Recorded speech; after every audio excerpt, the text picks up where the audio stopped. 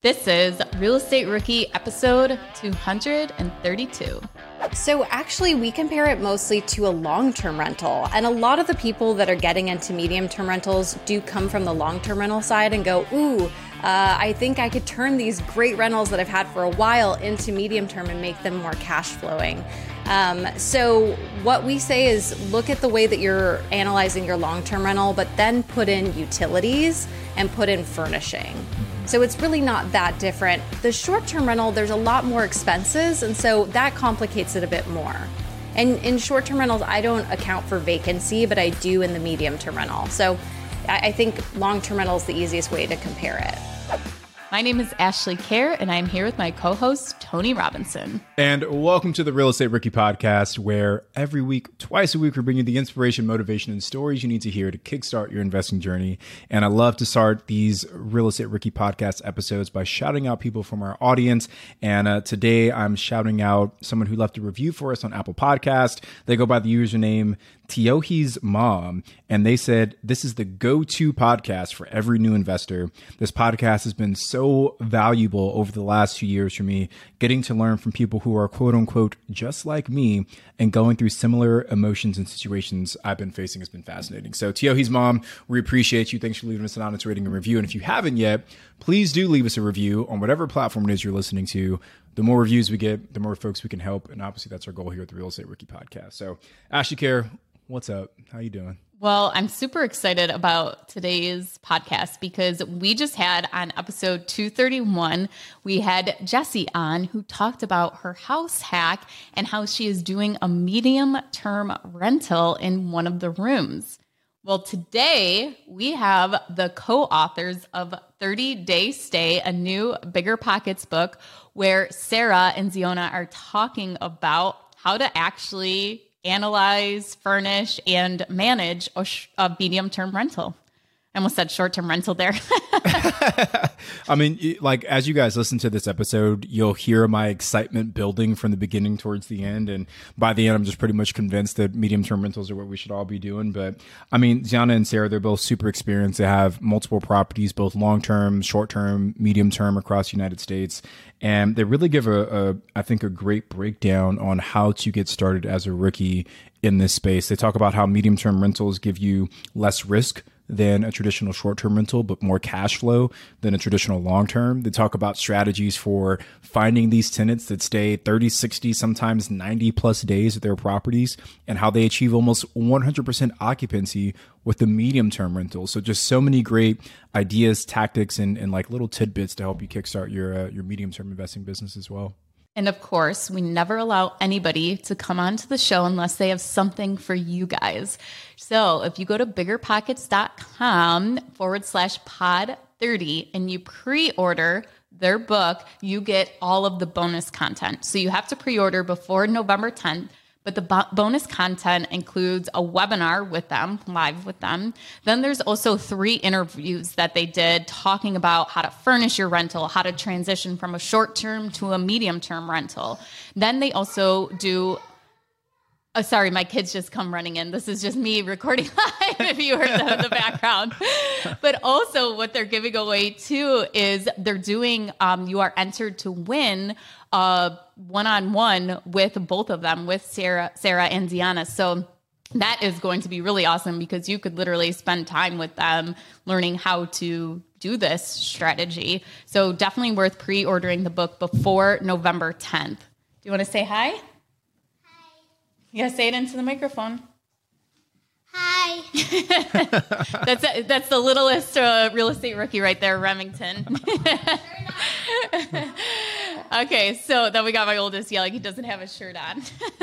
It's just a chaos over here to finish up the recordings. But anyways, go to biggerpockets.com/pod30. And if you listen all the way through the episode, you will actually get a discount code. So make sure to listen to that so you can get 10% off. Remember when you had to pay to get a lead's phone number? It was like the dark ages until Deal Machine made skip tracing a thing of the past. Now, with your Deal Machine plan, you'll get unlimited access to phone numbers and contact information for no extra cost. That's right. Get high quality, reliable information trusted by leading financial institutions, all fully compliant with the federal Do Not Call list. Explore over 150 data points, including age, gender, marital status, occupation, and a ton more. Trust me, this is the data you need for off-market deals. With new filters, people flags, and color-coded phone numbers, lead management just got a ton easier. Ready to step up your investing game? Sign up for a Deal Machine plan today and gain immediate access to this unlimited treasure trove of contact information and phone numbers. Just head to DealMachine.com/BP. Transform your lead generation and deal-making strategies with Deal Machine. Sign up today and start exploring the unlimited possibilities at DealMachine.com/BP. This show is sponsored by Airbnb. Did you know that I turned one of my first homes into an Airbnb? It's true. And it even helped me get the extra income I needed to launch my real estate career. So if you want to try your hand at making even more income with your property, Airbnb is the place to be. Your home might be worth more than you think. Find out how much at airbnb.com/host. You ever feel like your vacation rental sits empty too often, missing out on potential income? Look, you're not alone. Many property owners struggle with underperforming bookings and the complexities of property management. But here's some good news. Vacasa outperforms other property managers in 92% of the markets they operate. They've helped homeowners like you increase their bookings by an average of 24%, turning those empty days into profitable opportunities. Want to see what your earnings could look like with Vacasa? Visit biggerpockets.com/Vacasa, spelled VACASA, and get a free personalized income estimate today. That's biggerpockets.com/Vacasa. Now, Tony, back to you. Take it away. Sarah Weaver and Ziana McIntyre, we're so excited to have both of you join us here on the Real Estate Rookie Podcast. I've had the pleasure of meeting both of you in person, following you guys on social, and you guys are here to talk about something really cool that you're launching for Bigger Pockets. But before we get into that, Sarah, we can start with you. Just give us like the quick 30-second background on who you are. Ziana will go to you afterwards. And if you guys can, just let us know how you came together as partners on this project for Bigger Pockets. Yeah, absolutely. Well, thanks for having us. I'm Sarah Weaver. I'm a real estate investor, coach, speaker, and now author. Thanks, Ziana, for co-authoring this amazing book with me. I met Ziana through a real estate event, which should come as no surprise. And we became fast friends because we realized we loved two things. We loved cash flow from our furnished rentals and traveling. And so you'll hear a lot about both of those in the book. Yeah, and I am Ziana McIntyre. I've been doing short-term rentals since 2012. So some of you guys might remember me from the early days of the Bigger Pockets podcast, show 229, if you want to go check it out. But from COVID, I decided that I needed to come up with a new strategy. All of a sudden, all of our bookings just kind of fell off the calendar, and it was a really scary time for short-term rental operators. I imagine, Tony, you can relate. And that was a great pivot for me to realize that, wow, this medium-term space, there's actually a lot of demand and it's easier and I like it more. So it's been a really great transition for us. And now with just so much expense in the industry, I think it's nice to have something that still cash flows. So we can talk about that for the rookies. Well, first, can you kind of define what medium-term rental is? How is that different from any other investing strategy? Yeah, so a medium-term rental is over 30 days is the easiest way to put it. So there are short-term rentals under 30 days, which are average about 3 or 4 nights. And then there's long-term rentals that are unfurnished rentals that are about a year usually. And so the medium-term rental is a furnished rental that is month to month, and the average stay is about 3 months. And then what is the name of your book? Because that's why we have you guys on here. So tell us a little bit about the book and how it correlates with learning how to do medium-term rentals. Is it how to buy the deal? Is it how to manage the deal? Kind of give us a little insight into that. Yeah, the name of the book is 30 Day Stay, a real estate investor's guide to mastering the medium-term rental. And we love this strategy because it's applicable to any investor. If you own 0 units or 50 units, both Ziana and I highlight a lot of incredible investors in the book that own medium-term rentals all over the country, in rural Iowa to just outside of Seattle, to Florida and Georgia. We really love this strategy because it's possible in in so many different markets. And as Ziana touched on, it's really nice right now in beating inflation and fighting higher interest rates. Yeah, and just to add to your question, Ashley, we are really thorough in the book. So we do highlight a lot of case studies, and we wanted to make it a how-to first and foremost. So I feel like somebody could pick up that book and go buy a rental because we go deep into analyzing deals. We go deep into finding markets, building your team, furnishing, which is usually the scary point for a lot of people. So yeah, there's a lot of good stuff in it. You know, I don't have any medium-term rentals in my portfolio, but yet, right? But yeah, leading up to this conversation, and I don't know if you guys know Ziana, Sarah, do you know Jessie Dillon?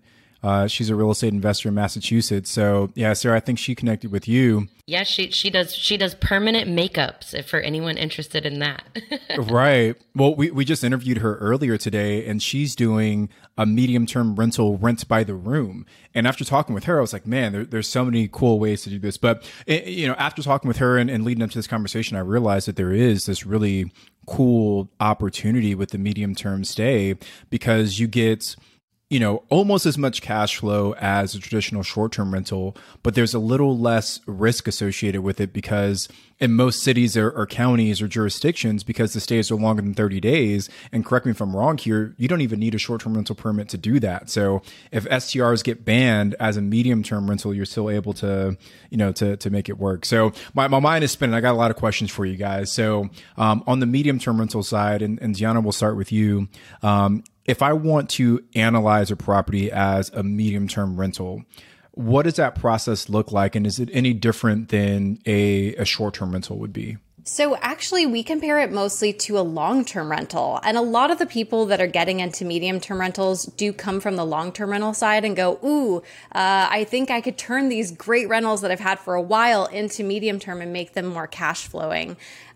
So what we say is look at the way that you're analyzing your long-term rental, but then put in utilities and put in furnishing. Mm-hmm. So it's really not that different. The short-term rental, there's a lot more expenses. And so that complicates it a bit more. And in short-term rentals, I don't account for vacancy, but I do in the medium-term rental. So I think long-term rental is the easiest way to compare it. What are some of those expenses for a short-term rental that are more that you wouldn't have with a medium-term rental? Is it just maybe supplies, stocking of toilet paper, or what are some examples of those? Yeah, so cleaning fees, which typically you're going to pass on to the tenant anyway, but those are decreased significantly. And then for us, both Ziana and I, we use virtual assistants to help us manage our properties. And there's significantly less admin cost because you only have a turnover every 90 days rather than every 3 days. So that's something to account for, especially if you're a real estate investor running this like a business, which we highly recommend. And then you're exactly right, Ashley, the supplies like the toilet paper, paper towels, shampoo, all of those kind of expenses that you have every single turnover, you're only supplying what we call the welcome starter kit for a medium-term tenant, and it significantly decreases the cost there. So I know when I'm looking at a short-term rental, I usually use Price Labs or AirDNA to do my analysis to understand what my average daily rate and what my occupancies might be for a specific unit. But Ziana, you mentioned earlier that you focus kind of more so on the long-term rental approach. So if you can, Ziana, break down for us, how do I determine what that medium-term rent should be for any given unit? So with medium-term rentals, you're using a site called Furnish Finder. You can still use Airbnb and Vrbo and any other booking platform, but we also use Furnish Finder. And on Furnish Finder, you can look in their map for whatever town you're in, and then you can see what all the places are charging around you. So in Airbnb, it's harder to do that because, you know, they fluctuate so much. But on Furnish Finder, you can see it. And so it's really easy to look through their photos and go, oh, my place is so much cuter than that one. And then it's, you know, around this one, and here's the area. You can figure it out pretty easily from there. What about as far as the management of it? Is there software for it too that you would use similar to short-term rentals, or is that a whole completely different software? We are using the same software that we use to manage short-term rentals, so we highly recommend using Hospitable. It will tie directly to Airbnb, as most people will know. And then for tenants that you find via Furnish Finder, you just manually input them into Hospitable, and then they take on the rest. Awesome. Very cool. I just want to talk a little bit on the tenant screening side. So I know for us on our short-term rental portfolio, we don't do any tenant screening. We don't do any guest screening. There are some like little boxes you can check, but it's nothing super in-depth. For the medium-term rentals, and Sarah, I'll start with you on this one. Do you have a process in place? Are you like doing background checks or credit checks, or are you just kind of letting the platforms decide who can book your place? Yeah, so one of the most common tenants that we have is a traveling nurse.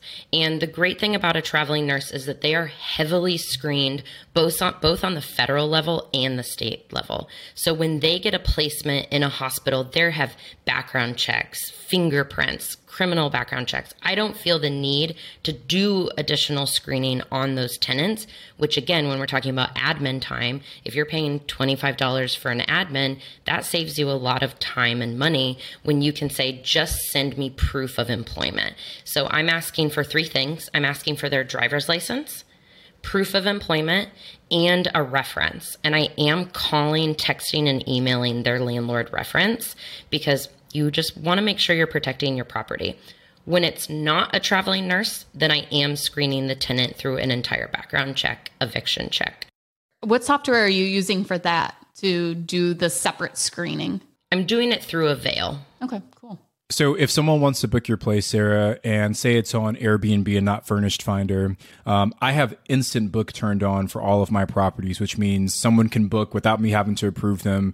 But it sounds like based on your current process that people can't instantly book. They can just submit an inquiry, and then after that is when you engage and kind of giving them the thumbs up or the thumbs down. Yeah, that's a great question. I've kind of been playing around with it. So actually, I got an instant booking yesterday, and immediately I panic because I'm like, oh no, did they instant book too far out, leaving a gap in between medium-term tenants? Mm-hmm. To my luck, I had already put in parameters, which is the great thing about Airbnb. So they didn't have the ability to book too far in advance.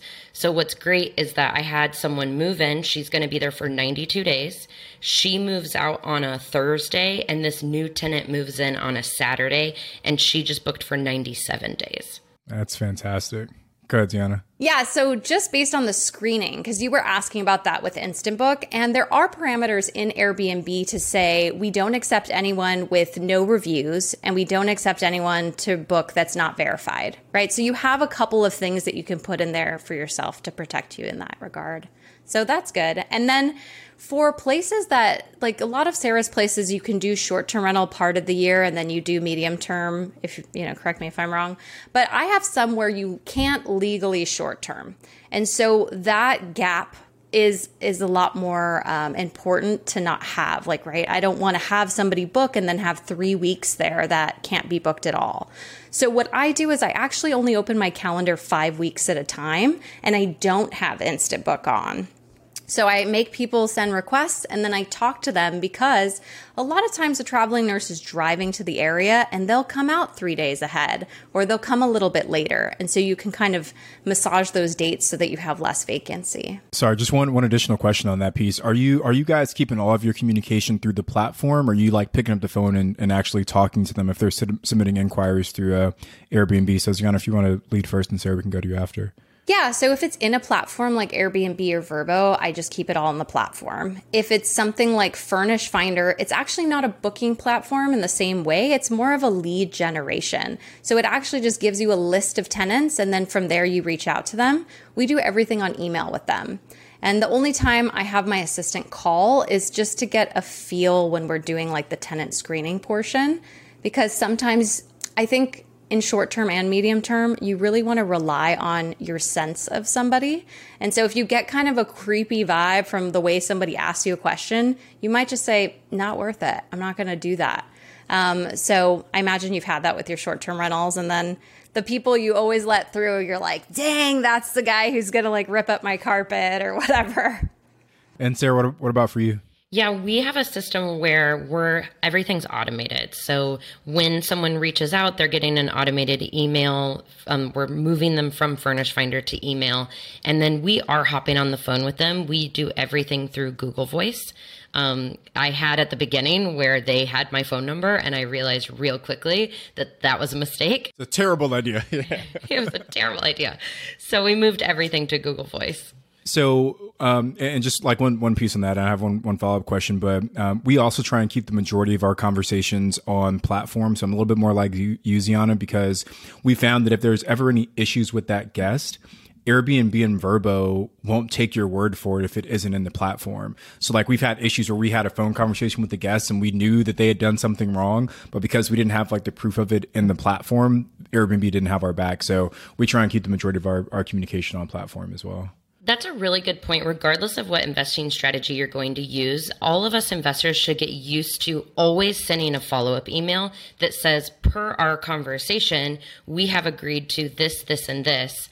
And really ask them, like, please respond and confirm that this is what we agreed to. And then just even having an email correspondence that says, I agree. I do that with every tenant I speak to. That's a great idea, Sarah. So following along with the kind of tenant screening portion, so once you guys have done your work on the front end, do you have these medium-term tenants sign any kind of lease agreement as well for the 30, 60, 90 days that they're staying there? Or is it just what they've done through the platform? So Sarah, we can start with you. Yeah, when they are going through Airbnb, everything stays in Airbnb. But when they're coming off of Furnish Finder, I do treat them like a regular tenant, and I'm putting them into an actual lease, having them sign that inside of Avail, telling them the expectations. Through Hospitable, they're getting automated messaging. So they're getting the welcome email, and all of these messages are inside of the book. Ziana's done an incredible job after years of experience with short-term rentals, really figuring out when's the best time to send the message,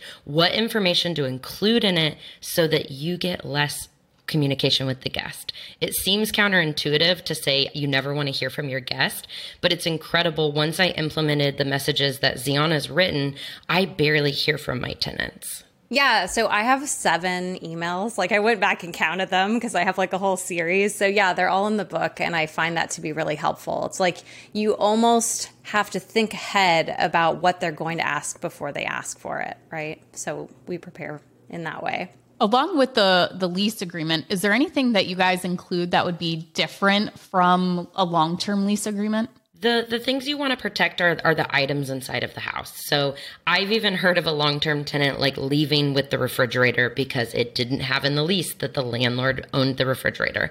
So all of the items that I own are specified in the lease. I think that's really the biggest difference. Otherwise, I really want to reiterate that this is so similar to a long-term rental. So for investors listening, like taking the jump from doing long-term to medium-term, aside from furnishing, is not that stressful.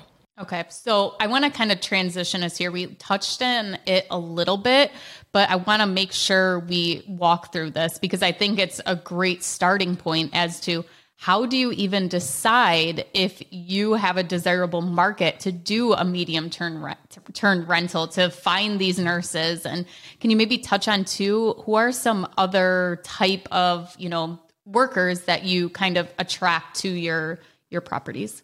Yeah, so I think looking for hospitals is a great place to start. And I know you're saying like, who else do we rent to? But that is where I go first. And so I was kind of looking around for some clients to see what other markets might be good. And I just kind of did a search like 10 largest hospitals in the US, and then started looking around those.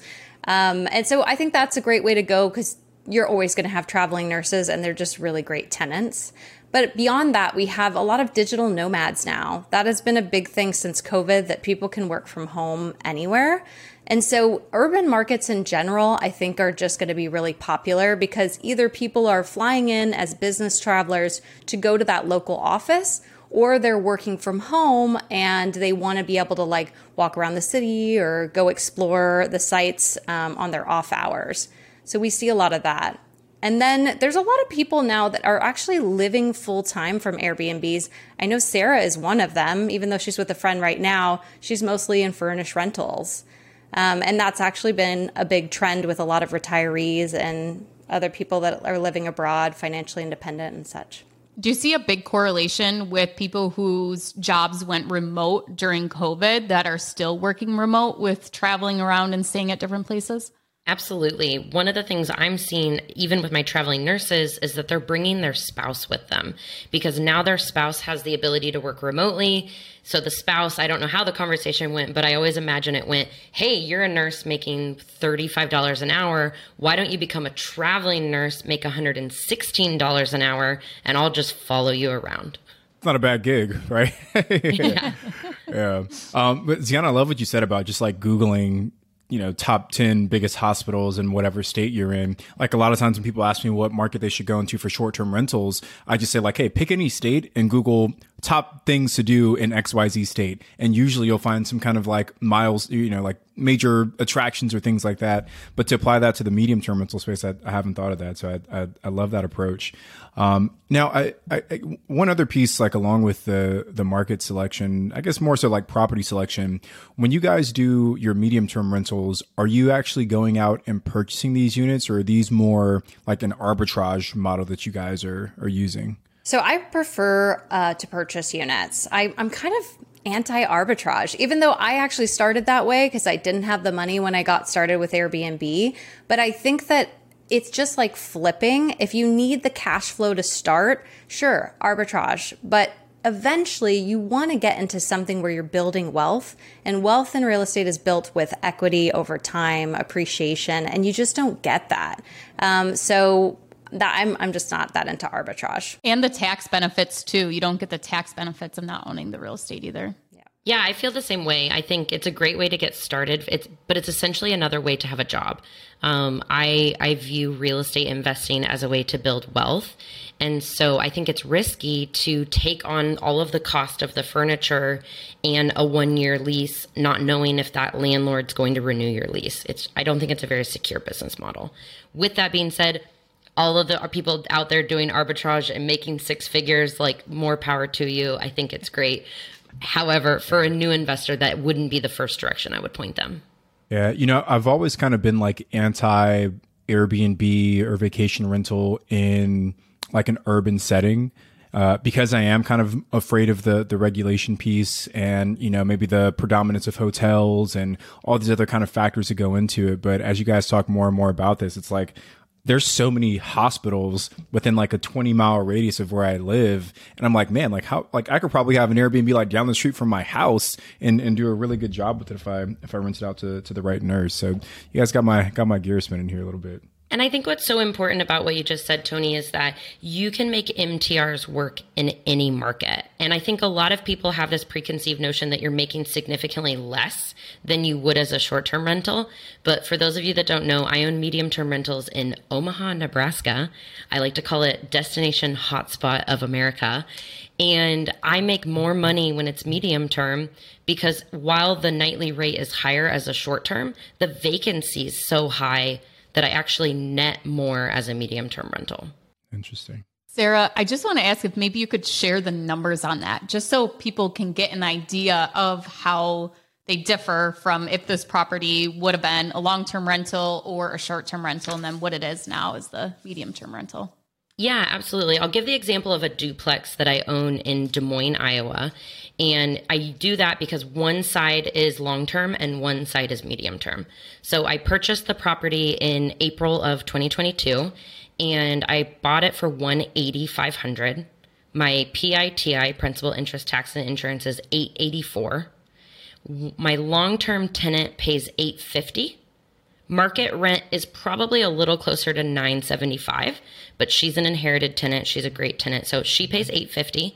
My medium-term tenant upstairs pays $1,900. Oh my God. Wow. That's awesome. What do you expect for vacancy on that? Like, what do you see on average with your units as to what your vacancy rate actually is for a medium term? So for that particular building, I'm at 97%. And across all of my units, I'm at 97% because 4 of mine are at 100%. So someone moves out at 10 a.m. and someone moves in at 3 p.m., giving me 100% occupancy for the year. We do still estimate 8% when we're doing our numbers. just trying to be safe. And then that gives you a month, a year. So, you might have a couple days here or there if you end up having a week somewhere, but it's really rare. And we love that because as a long-term rental owner, you might have 2 weeks or a month every turn. Because if they leave, often with a long-term rental, they want to repaint the place and change out the carpets and do all these things if you've got a property manager, and they're just really slow.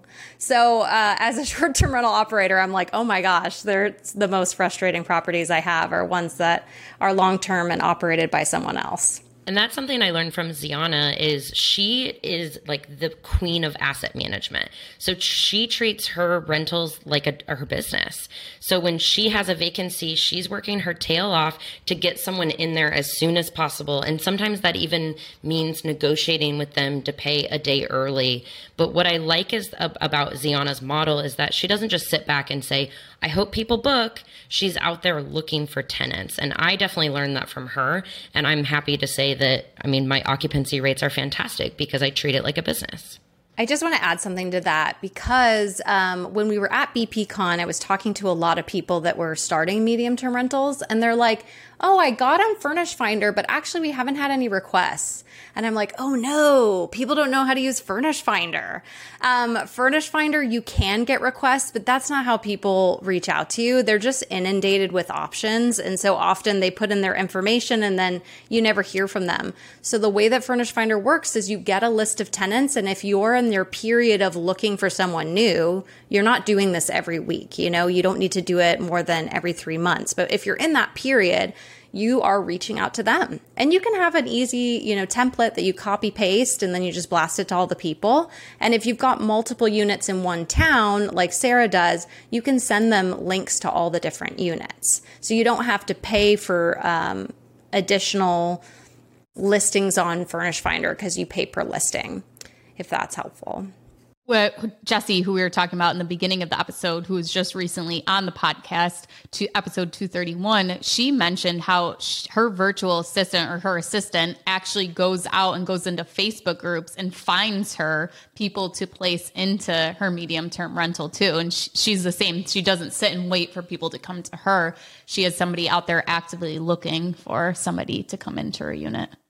This show is sponsored by Airbnb. Did you know that a long time ago, before I ever started my real estate business, I turned one of my first primary residences into an Airbnb? And that's the extra income that I needed from Airbnb that gave me the confidence to go out and work for myself and eventually quit my 9-to-5 job. And now I have dozens of Airbnbs all over the country. I've even partnered up with the old David Green on a recent property in Scottsdale to take our portfolio to the next level. And of course, we host it on Airbnb. But you don't need to be a full-time real estate investor to start on Airbnb. As a matter of fact, I was self-managing 10 properties while working my 9-to-5 job, so I know anybody can do it. Think about it this way. You're looking for extra income and going on a vacation. Wouldn't it be great to rent out your space and let your property pay for itself while you're gone? I did this one time. I pitched my wife and my roommate, because we were house hacking, on the idea of renting out our home, and it paid for all of our expenses on a trip to Mexico City. So go and give it a try. It might just change your life, just like it did mine. And I really do mean that. Your home might be worth more than you think. Find out how much at airbnb.com/host. I'm curious, have you been struggling to keep your vacation rental booked? I totally get it. It's tough to manage and keep filled. But we found something that really works. It's called Vacasa. They've seriously changed the game for a lot of the BP audience. In almost every market they're in, Vacasa manages to fill up the calendar more than anyone else. And get this, the average Vacasa user sees about 24% more bookings than with other managers. That's a lot of extra income. Curious to see what you could be earning? You can get a personalized income estimate right there. I think you'll be pleasantly surprised at what Vacasa can do for you. Check out biggerpockets.com/Vacasa, spelled Vacasa. biggerpockets.com/Vacasa. You're trying to close on your next rental, so why is your insurance company dragging its feet? With long lead times and never-ending paper forms, it's no wonder it takes forever to finally get a policy. Modern investors deserve better. They deserve Steadily.com. At Steadily.com, you'll get fast, affordable landlord insurance available online 24/7 in just a few clicks. You can even get next-day coverage, which takes just minutes, by the way, to obtain. And you can do it all from your phone. Steadily was founded by landlords who created insurance products tailored to the unique needs of this industry. It's their sole focus, and that's why landlords nationwide consistently rate them 4.8 out of 5 stars. So whether you've got a single-family, short-term, or multifamily portfolio, Steadily.com can secure the best coverage at the best price to protect your properties. Discover how Steadily can save you both time and money on your rental property insurance. Visit Steadily.com for a commitment-free quote tailored to your needs today. When Bigger Pockets started podcasting, no one thought we needed a store, but then books, so many books, best-selling books, rookie books, partnership books. We needed the best real estate bookstore ever, so we chose Shopify. Shopify is the global commerce platform that helps you sell at every stage of your business. From the launch stage to the first order stage to the did we just sell out the whole store stage? Shopify is there to help you grow. Whether you're selling real estate books or retro clothing, Shopify's platform helps you sell everywhere, online or in person. Now, speaking of online, did you know Shopify has the internet's best converting checkout, up to 36% better than other leading commerce platforms? And no matter how big you grow, Shopify gives you everything you need to take control of your business. And that's why we chose Shopify for the Bigger Pockets bookstore. So sign up for a $1 per month trial at shopify.com/BPRookie, all lowercase. Again, go to shopify.com/BPRookie now to grow your business no matter what stage you're in. Shopify.com/BPRookie. I want to touch really quickly on like the time in between guests. So for us on the short-term rental side, like you said, we have same day turns, right? Someone checks out at 10 a.m., someone else checks in at 4 p.m. But with someone who's been at the property for 30, 60, 90 days, have either of you run into a situation where the property maybe was in disrepair and wasn't ready for that person checking in? So, sir, we'll start with you, and then Gianna, we'll lead to you afterwards. Oh yeah, my cleaners hate same-day turnovers. So while I may brag about the 100% occupancy, my cleaner has wanted to quit about 5 times. And so I highly recommend having at least one day in between, because you never know. Especially I allow pets, and I have pets in about 70% of my units. That needs to be deep cleaned. The couch cushions need to be completely taken apart. All of the furniture needs to be moved, and that takes time. And so I either offer to pay more and have her bring in like extra help if it is a same day turnover, or I try to have at least one day in between. Yeah, I would say the same. I just have a day in between generally, you just don't know what you're walking into. And I don't allow pets anymore. I used to, but with nurses, they're gone all the time, and that's why we love them. But that also means that their pet is left alone like a long time. And so that leads to problems. And then I have found that the ones that have pets, sometimes they won't clean for an entire 6-month stay. Like it just seems like they never moved anything around. So that can be kind of intense with pet hair. But have you guys ever had to like cancel on that new person that's checking in because the last guest like did such crazy damage? That's just you, Tony, I guess. Yeah. a bear coming up and ripping apart the garbage. Tony, maybe you should try medium-term rental. Yeah, maybe. I think that's what's coming next. So I just want to get some clarity. We probably should ask this earlier in the show, but Gianna, if you can start, what markets are you currently invested in? What cities? What states? Yeah, so I'm in 4 states. I am in Florida, and I'm in Central Florida and in Panama City Beach. So it just depends on what kind of rental it is. The Panama City Beach is a short-term rental. The Central Floridas are long-term rentals. I'm also in St. Louis, Missouri, and that's a medium-term rental. Then I've got Boulder, Colorado, Denver, Colorado, and Colorado Springs. And those are all medium term. And then I'm in Washington State, kind of on the Sound outside of Seattle, and that's a short-term rental. So they're kind of all over the place. How about you, Sarah? I have 19 units in Kansas City, Des Moines, and Omaha, and they're all small multifamily except for one single family. And then all of my medium-term rentals are in Omaha and Des Moines. And I would love to own a medium-term rental in Kansas City, so if you're an agent, send me some deals. Well, I want to kind of wrap it up here with asking you guys, what is the best piece of advice you can give a rookie listener who's saying right now, I want to do this? Where can they start? So Sarah, let's start with you.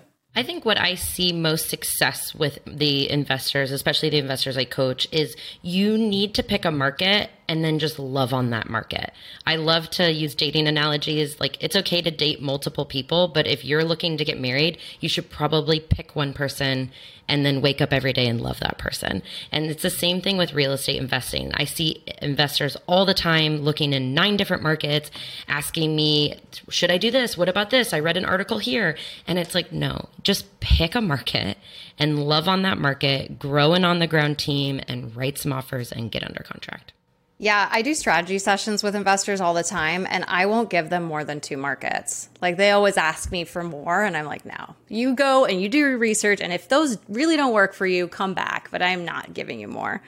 My advice is to house hack with this strategy. So that was how Sarah got incredible numbers. She bought a quad in Omaha, and just because she was able to have just one vacancy and then slowly turn all of the rest of the units into medium and short term, it's like her returns are insane on that property. And so, like you're saying, Tony, where you live, you know really well. And so if you can have a basement unit, if you can convert your master bedroom and make a little kitchenette out of it because it has a separate entrance. I mean, there's so many creative ways that where you live, you can make another unit out of it.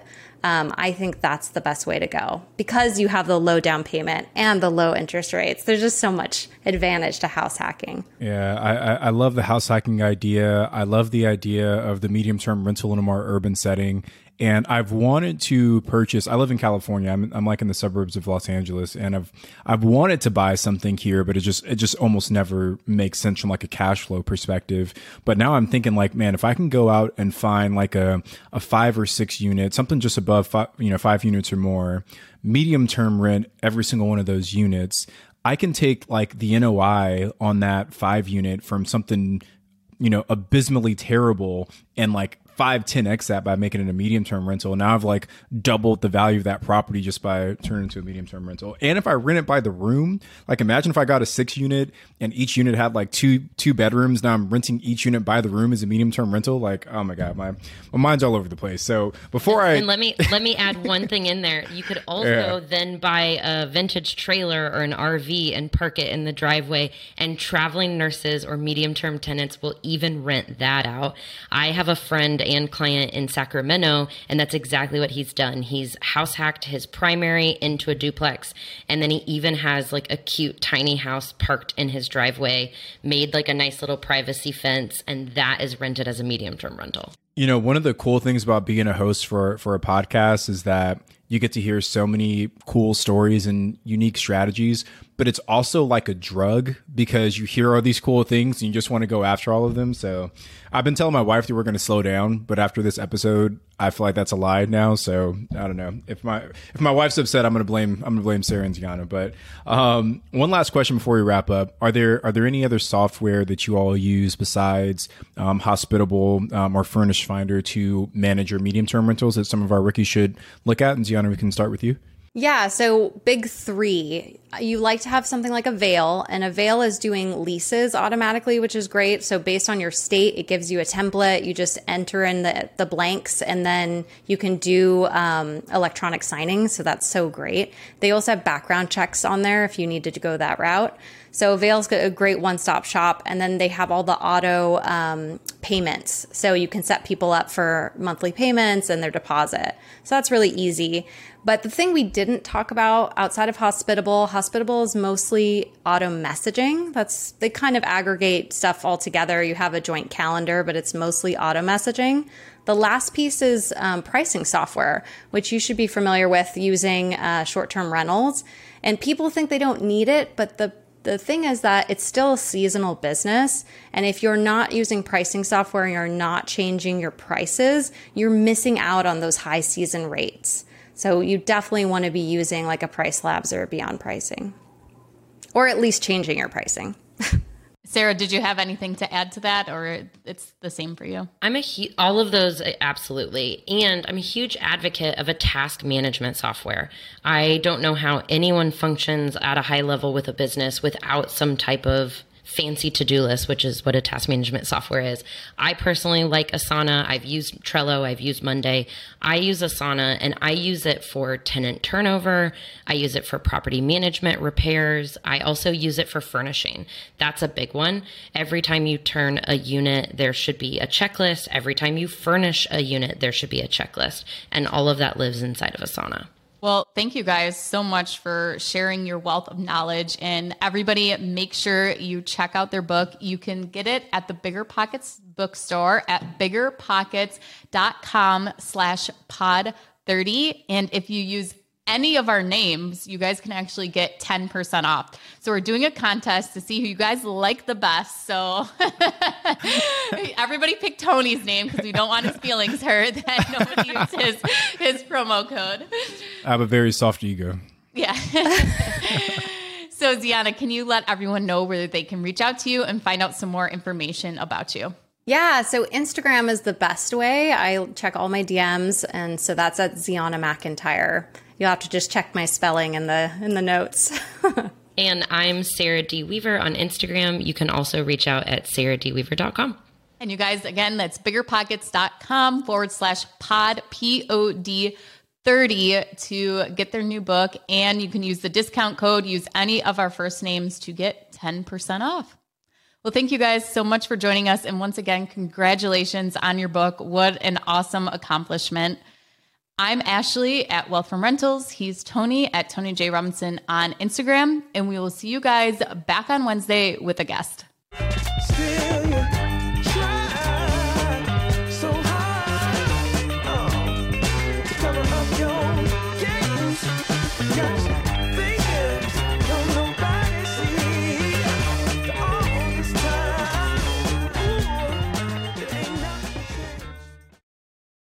The market is changing and finding your way can be tricky. Rates shift, headlines whirl, but your goal hasn't changed. You want financial freedom. And the best investors know it's not about timing the market, it's about time in the market. If you're ready to get into the real estate investing game or take your game to the next level, finding an investor-friendly agent is your next step. With BiggerPockets Agent Finder, you can find the right agent in minutes. Just head to biggerpockets.com/deals. Enter a few details about what and where you want to buy, and boom, instantly match with an investor-friendly agent who fits the bill. These local market experts can help you navigate the neighborhoods, analyze the numbers, and take action with confidence once and for all. There's free resources only available at biggerpockets.com/deals. Get an agent, get the deal, and get closer to financial freedom at biggerpockets.com/deals. That's biggerpockets.com/deals to find your investor-friendly agent today.